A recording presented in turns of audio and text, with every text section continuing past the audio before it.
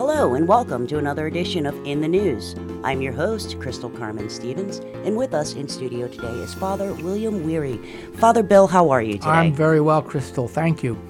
And we welcome everybody here to the radio and to the listening in on this show. God bless you. However you're listening, if it's on the radio, via our app, or on our website, we welcome you and thank you for listening. Father, today I'd like to start off with some very local news. I'd like to start off with Bishop Senior at St. Francis of Assisi at the Food Kitchen. Wasn't that wonderful? That is such an inspiration to see the bishop doing that. That is a wonderful ministry that they have had for many decades in downtown Harrisburg.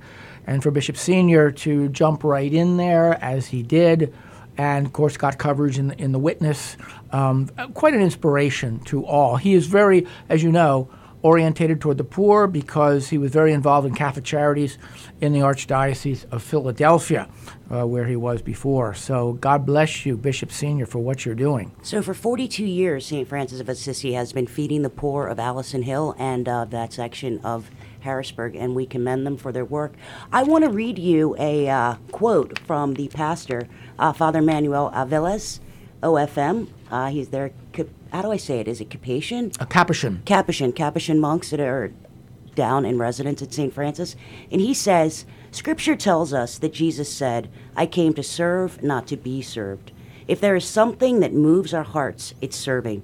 Father Aviles said that when you see the bishop here among us, a pastor smelling like the sheep and serving those in need, it moves your heart. Beautiful. Absolutely. And the Capuchin Franciscans are very much devoted to the poor, and they serve in parishes, oftentimes inner city parishes, where there are many ethnicities, people of color, people who are poor, and that's certainly being demonstrated at St. Francis in Harrisburg. Certainly so. I have great affinity for St. Francis. When we first moved to Harrisburg, we lived in that area. That was our parish. I was a catechist at St. Francis, and I just really would like people to know about that ministry that's been going on for so long. And if you have any way that you can support that ministry, I'm going to give you the number for their parish office, which is 717-232-1003. All right. So, Bishop Senior, we thank you for leading by example. Amen. We really do. All right. Actually, now I'd like to go on to one of my favorite topics, which is the Rosary. And the Dominicans are having a Rosary pilgrimage to the Basilica for our Blessed Mother in Washington, D.C. Oh. And I just really want to point that out to everyone. That's September 30th. It's an all-day event from 9 a.m. to 4:30 is when the Vigil Mass starts. So 9 a.m. to, let's say, 5:30, 6. I really just wanted everyone to know that is happening. The Dominicans are a wonderful order, and I wanted to talk about some things that the Dominicans really stand for. The Luminous Mysteries. Father, how do you feel about the Luminous Mysteries? Well, I think that's added by Pope St. John Paul Yes. the Second. I read a little bit of a controversy. Apparently there's a little bit of opposition to them that it messes up the 150 Hail Marys thing. But I think it's fine. I don't see any problem with it. I think they're very beautiful. I love them. So for those of you who have an objection to the Luminous Mysteries, I want to read you the Dominican rebuttal to that 150 Psalms versus the 150 Hail Marys. That rebuttal is, on June 17th, our Blessed Mother appeared to the three children of Fatima and asked them to add a prayer after every decade of the Rosary, the O my Jesus, forgive us our sins prayer. So it seems that the Rosary can be changed for the good of the Church. Certainly. Yes. Now, my favorite thing about the Luminous Mysteries is I feel that it is, I'm going to steal this from Father Calloway, the lightsaber of the Rosary. And let's mention also that, according to the story, Our Lady appeared to the founder of the Dominicans, St. Dominic. And gave him the Rosary, and that is the legend, and what a beautiful story that is. So the Dominicans are very much attached to the Rosary, understandably so. The Rosary is one of the most powerful weapons that we have as Catholics, that we have as Christians, and I heartily ask everyone to remember to pray your Rosary. All right, I want to talk about one more thing associated with the Rosary pilgrimage. So there is a plenary indulgence for attending. the Rosary pilgrimage. And I want to talk about indulgences, sir, because it seems that a lot of Catholics don't understand what an indulgence is and the Yes. proper use of. Right. It's one of the most, I say, the two most difficult truths of the Catholic faith to really defend and explain are indulgences, number one. And number two, actually, a doctrine that I love is the Immaculate Conception of the Blessed Virgin Mary. However, even the Orthodox are conflicted on that one because of her sinlessness. In any case, indulgences are difficult to explain, but it's a remission of temporal punishment due to sin. Is basically what an indulgence is. Plenary indulgence is a complete remission of temporal punishment due to sin, and the conditions are that you go to Mass, receive communion within a few days of doing the actual act that is prescribed. In this case, the Rosary pilgrimage. It could be a holy hour. Benediction of the Blessed Sacrament carries a plenary indulgence. Stations of the Cross, and also prayers for the Pope. One Our Father, one Hail Mary, one Glory Be. Will do it. And here's the tricky one: complete detachment from all sin, mortal and venial. The person seeking the indulgence has to have that complete detachment from all sin. Confession, as well, within a few days before or after the action of the act of charity or act of prayer that one carries out. There are partial indulgences, and then in this case, as you mentioned, a plenary indulgence. So controversial, especially going back to the Reformation. We used to buy and sell them. That was my next question. We don't do that anymore, but we still have. It is a basic truth of the faith. We do have indulgences, and they are commissioned and issued by the Church on the diocesan level and on the universal level as well.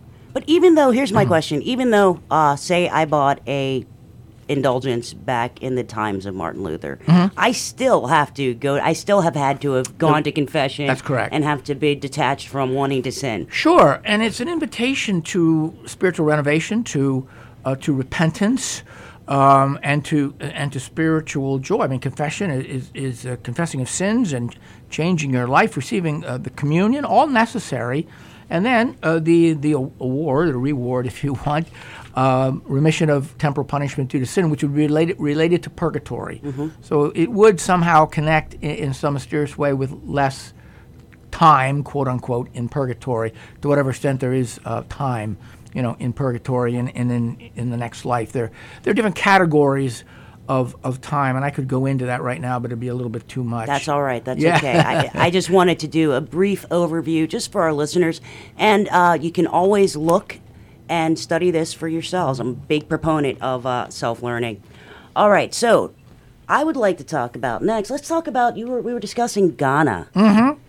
Well, what's happening here, and this is an article by the Population Research Institute. Steve Moser is the founder and the president, and he watches out for this sort of stuff. He's a very devout Catholic, a convert, I believe. And the Bishops' Conference, the president of the Bishops' Conference is speaking out about the visit of Kamala Harris in April to Ghana and the subtle implications that Ghana could lose hundreds of millions of dollars in United States taxpayer dollars if they don't promote abortion and the pro-LGBTQ agenda. Joseph Biden's NSC spokesman John Kirby last April said that, quote, LGBTQ rights are a core part of our foreign policy. You get that? So therefore, as the United States decides what countries get what aid, they're going to be looking at that, and the country has to be promoting those Western values.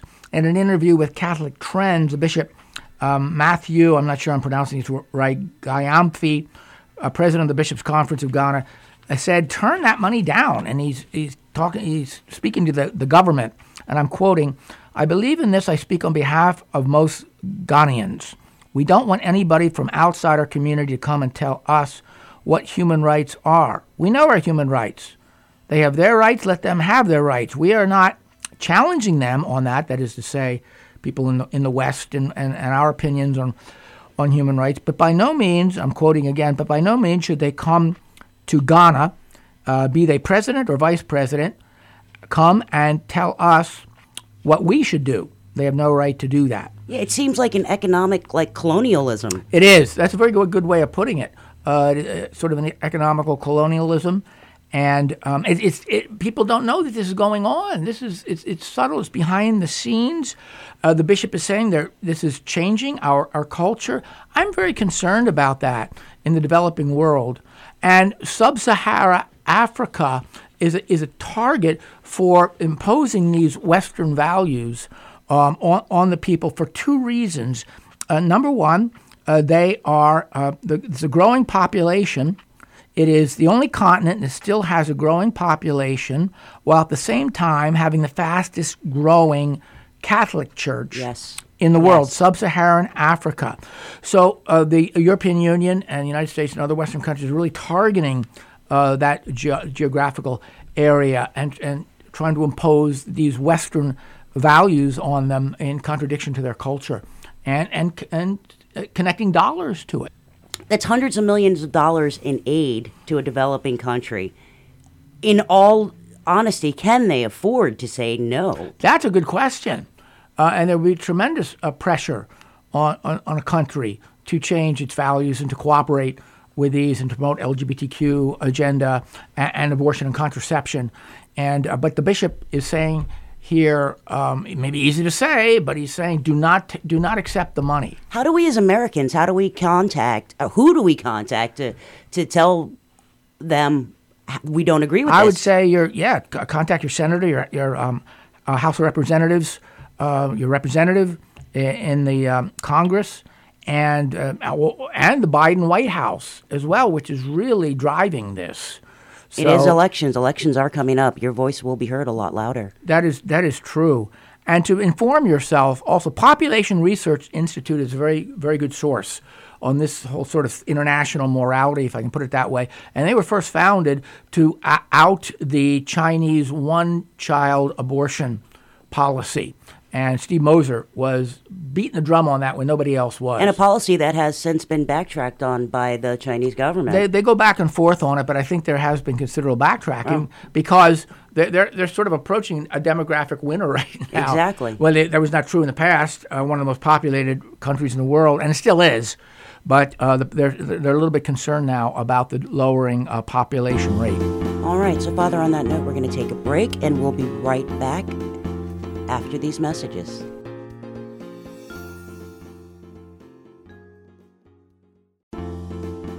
Welcome back to In the News. I'm your host, Crystal Carmen Stevens, along with Father Bill Weary here in studio.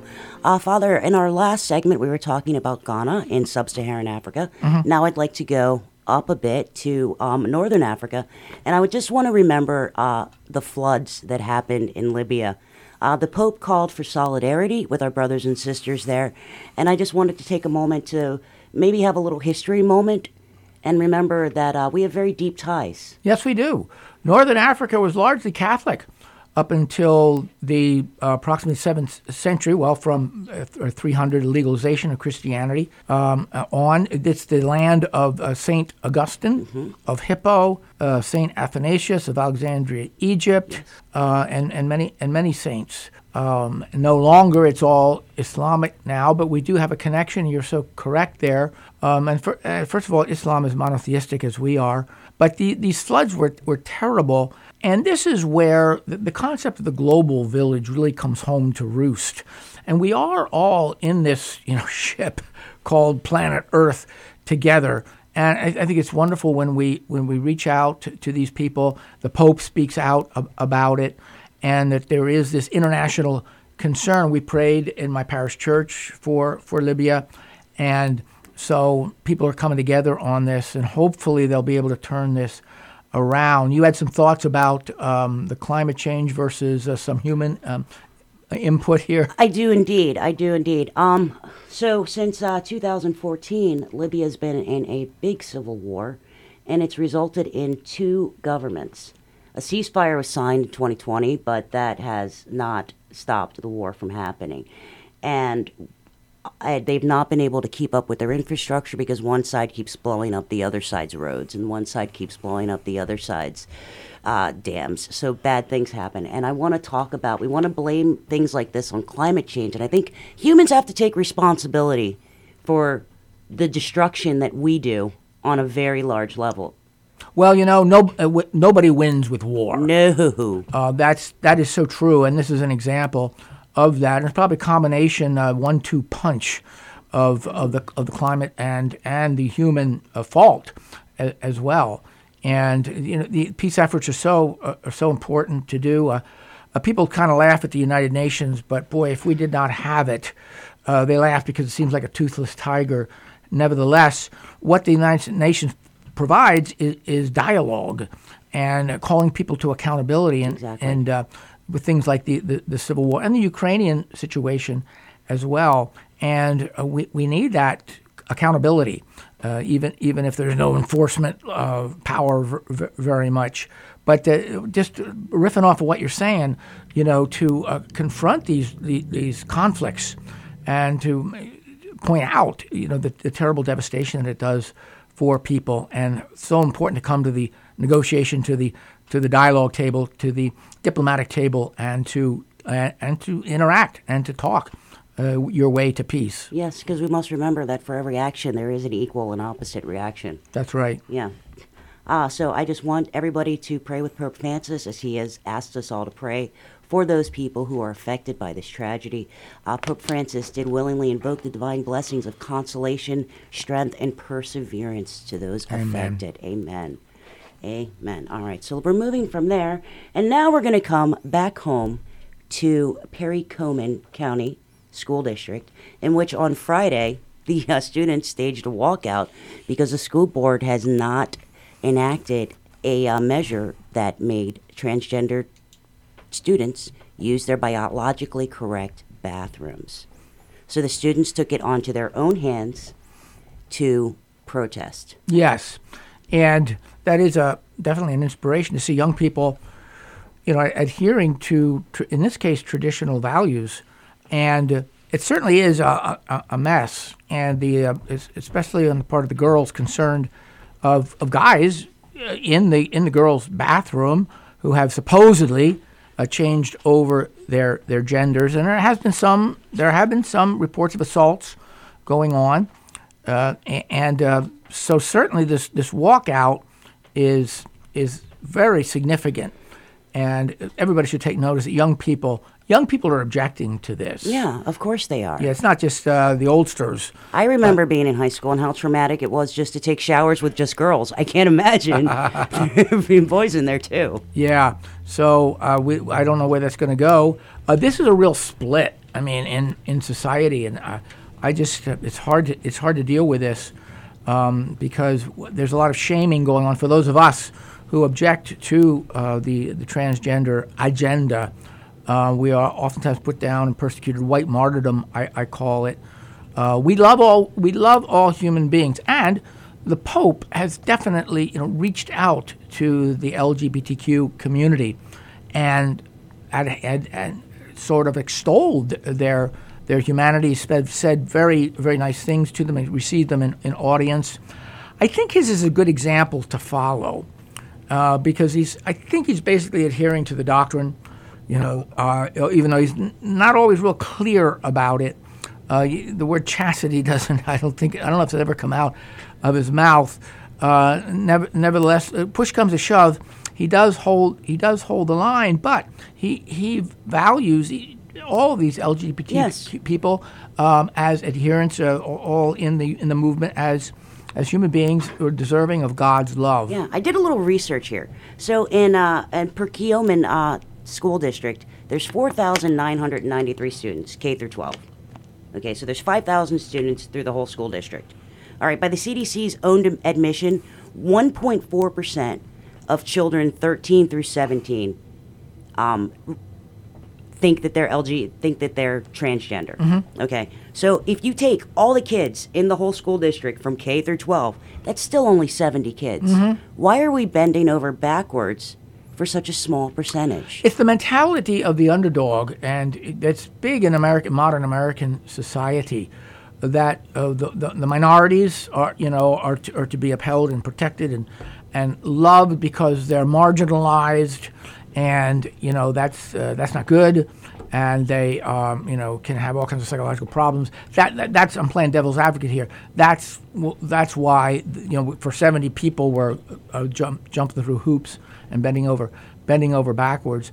But from the Catholic standpoint, we do know that the mutilation of the body is serious sin. Serious. And we were made male and female, Book of Genesis, and we have to adhere to that. Somebody once said, the Pope has said, God loves you the way you are, and others in the transgender movement are God loves me the way I am. Well, the way you are was you were once male, stay male. You were once female, stay male. God loves you the way you are, and to change over is very, very traumatic for the body and for the soul, I would say, as well. People would very vehemently disagree with me on that. I know that.